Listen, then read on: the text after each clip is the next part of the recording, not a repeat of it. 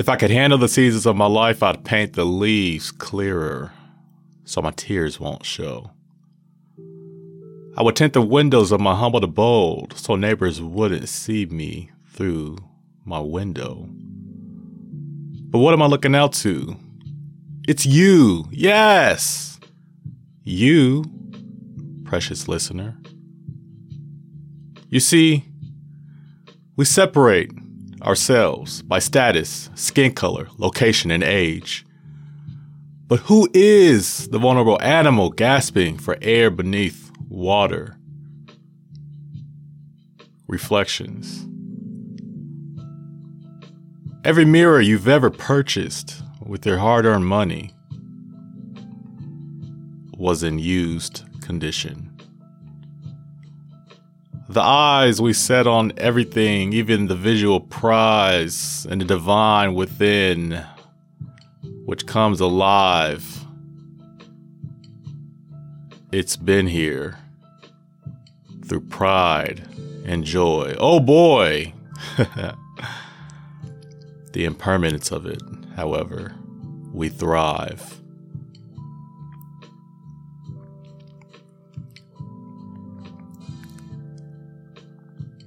You would have to think that with enough patience, we'll see everything through. But kind of like in a movie I just watched, the harder they fall, the softer they glow. There was actually a character in the movie, I forgot his name, I did not look it up, but he said something as so, and so, with what he said.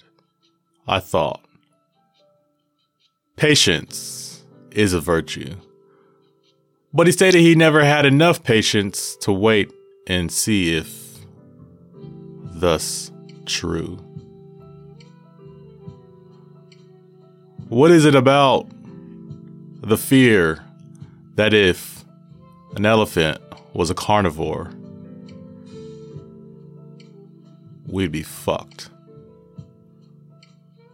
They'd be dead. Or they'd all be in a zoo. Who cares? But what's it to you? Be grateful they eat grass. Shout out to those who live on their own. Shout out to those who are seeking some other type of dwelling. When I come down here and I speak, sometimes I don't know what I'm going to say because often, like a good surprising moment, we don't know what we're going to see.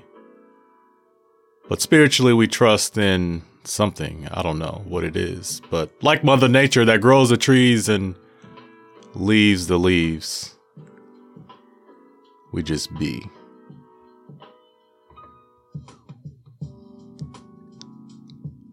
Impermanence. Nothing lasts forever.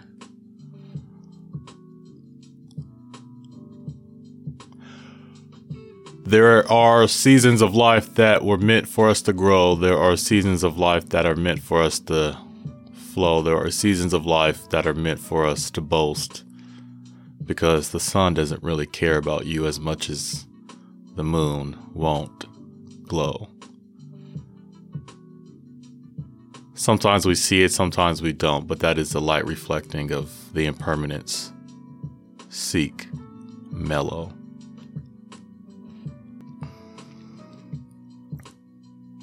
And no, not Carmelo Anthony, because he's down in LA where the sun shines all the time and the rain doesn't shine. But you know what does? The Golden Girls. Oh my.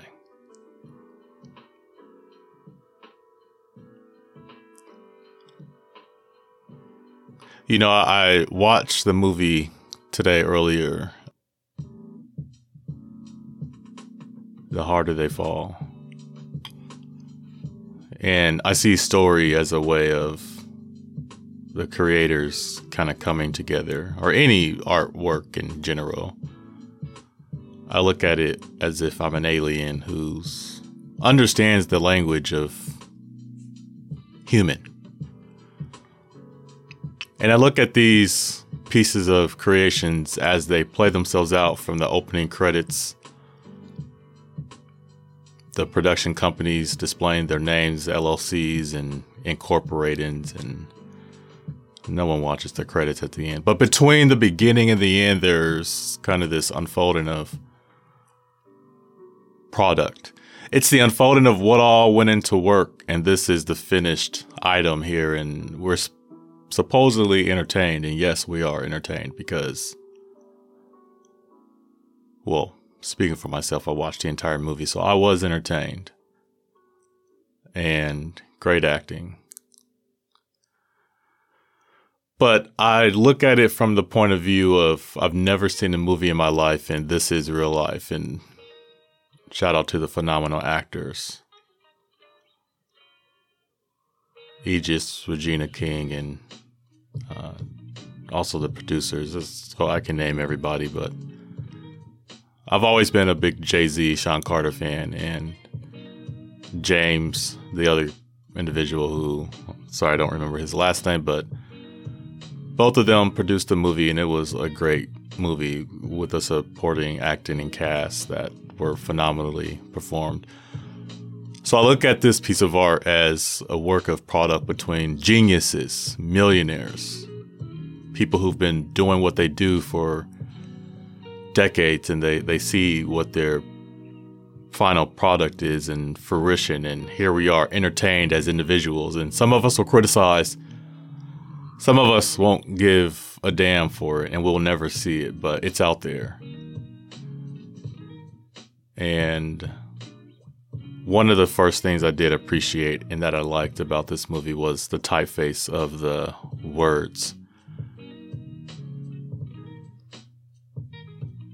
The font that they used when they were explaining Salinas, Texas. Or excuse me, they weren't explaining anything. They was just saying this is Salinas, Texas. And I like the typeface. I like that font. It was dope. I like it. I might look for it and use it on a book and write some stupid sci-fi short story typeface novella. That totally didn't make sense, but I meant I would use the typeface on a novella based on a sci-fi western story when I am blessed to do so. It's crazy to think how you always assume that the next best thing for you is something that you think. I mean, it's, for example, if your heart's broken, you're going to be yearning for a text from that individual, something from them. In your wildest dreams, in a perfect world, which it could be if you believe, but you just want them to show up at your doorstep and say, I'm sorry, here I am, let's start over. We can really do this time. Forgive me? And then you pull out your shotgun and shoot that bitch in the face. No, don't ever do that. That's actually rude. She has a family. They have a family. But you always envision these things where it's like, that is the next best thing. Not the violence, forgive me. But you think at the moment you receive the text, there it is, the next best thing. It is not always the next best thing that they text you. Because even if they did text you, it could be something that dearly hurts the truth. So what is the next best thing for you? It's often something that we don't know. Because the next best thing could derive from the next best thing that hurts. And it becomes this chain of events that lead into something you could never even imagine. Now, I'm not necessarily talking about heartbreaks. I'm just talking about in general. If you're waiting for some big break in whatever it may be, a job, or I think big picture often, and I try to make it very specific because I live in a generalized world of my own. And I'm grateful for that because I can simplify things and not be so complicated all the time. If you've heard me from podcast day 1, 099, I think it's Cockpit of Dreams. My thoughts are everywhere. The ignorant will think I'm a fool, but the wise will know what I mean. And that is, as hard as I fall, with the chaos.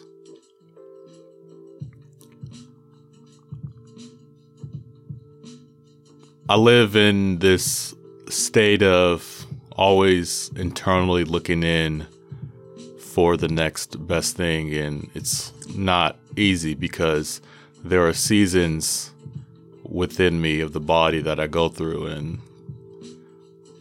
it's like 2 minutes of emotional dread could lead me to an event that puts me in 2 hours of uncertainty. I could have a lot of things going on in my mind, waiting for something that I think will make me happy, but that one thing that I don't really care for has something within it that makes me happy, and it's like, whoa, that was it. This is it. And then there's a come down, there's a depression period. Not depression as in people who are depressed, but you got to think about this relatively. Depression is kind of like autism. It's on a spectrum. There's a wide range of understanding it. So that's why I try to be careful with my wild way of thinking in words, because they can be very all over the place. But there's a downside to being excited. I was debating with myself if I wanted to begin smoking weed again, and I usually go off and on every other week because I don't want to say I have an addictive personality. Maybe I do. Probably would have to get a psychologist to tell me if I do or not, but the idea is I was debating with myself for about an hour if I wanted to go to the dispensary and buy some weed. I started to look up what strains help with anxiety and depression. And I was asking myself, am I really dealing with anxiety and depression, or am I just dealing with loneliness? What am I dealing with really? And I think it's kind of one of two things. I think it's several things actually. And there's a lot of avenues I can go into with this conversation with myself and who's ever listening. But the idea is,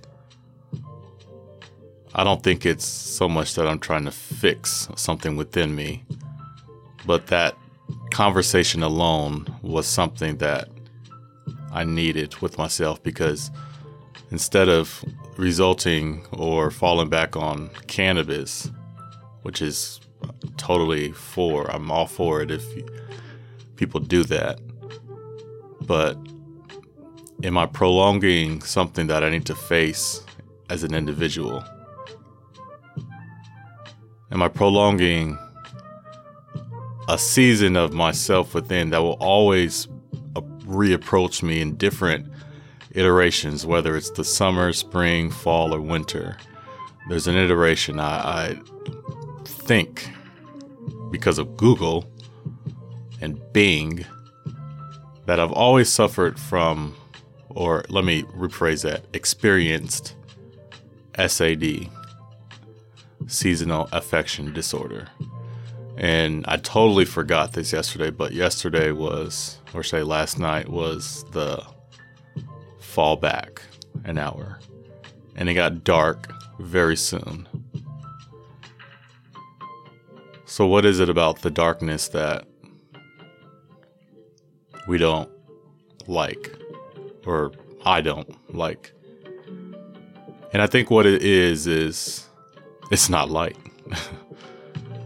When God said, "Let there be light," in Genesis, turn on the lights because it was dark. And I don't think there's anything wrong with dark. I had a lot of dark thoughts. But one thing I had learned a while back, and I was listening to someone on, I think it was a podcast, and they were explaining that there's been so many translations in the Bible of, specifically speaking about Genesis. I think it was a Hebrew, one of the original words from light was ord. Let there be light, let there be ord. Let there be ord was translated into let there be light. And ord was short for order. So in the beginning there was chaos, and God said, let there be order. And what is it usually in the dark? In the dark, there's usually chaos because you can't see shit. I'm often alone with my thoughts, and most of us are. If you are intelligent enough, emotionally strong enough, you sustain it alone, and you end up getting something a little bit more tenfold in a train of thoughts, in a chain of emotions, and it usually peaks out at the moment of clarity, obviously, but order isn't set without chaos taking its place. Chaos is why I do what I do. If you go to my website, you'll see a whole bunch of pictures. You scroll down, there will be pictures from Batman, Joker, then there'll be some rocks, then there'll be me, and then there'll be an airplane, then there'll be a train, then there'll be a whole bunch of shit. The order of what I do is out of chaos. Shout out to all the spiritual motherfuckers listening to this, because you know what? You're the reason some religions need more people. I said on my last podcast that when someone loses their community, or someone specifically speaking about younger people, they usually resort to gang and violence as a sense of community and acceptance. I'm not the first person to say this, won't be the last, and not the only person saying it. It's just the way humans are. We're tribal creatures. The idea behind understanding where you are and where you need to be is acceptance. You are where you are because that's just where the universe took you. And if you want to label a gang member a thug in a bad way, so be it. He's there because he or she or they are. They're there because that's just the way it goes. But if you leave a group for self-seeking fulfillment, you're only going to find one thing, and that is yourself. Whether you join a group and it's a gang, a corporation, or maybe you join a class or some book club, it's all gatherings because humans are built to gather. We're supposed to be together. But there's these certain people that will leave a group to seek other groups, or they just go, like I said, to seek themselves. Seek themselves through the seasons of emotions, through changes, and it hurts. No pain, no gain, right? Wrong. No pain. You would be lame. Where you gain is with people. You want to know who you are if you aren't with people. If I didn't make sense there, ask me. I'll clarify that. But pain is the essence of impermanence. And once you find yourself, you're going to seek one thing, and that is, who am I? But keep in mind, you're always going to be there. And whether you want to come back to people and teach what you learned, the prodigal son, whatever that is your prerogative. But one thing I will say, you will always be the people. You will always be who you came from, the communities, the churches, the schools, the institutions, corporations. You will always be that. You're the wildest product of acceptance. A thug who seeks Jesus after a lifetime of gang incorporation. Who art thou? At that point, they are spiritual thug.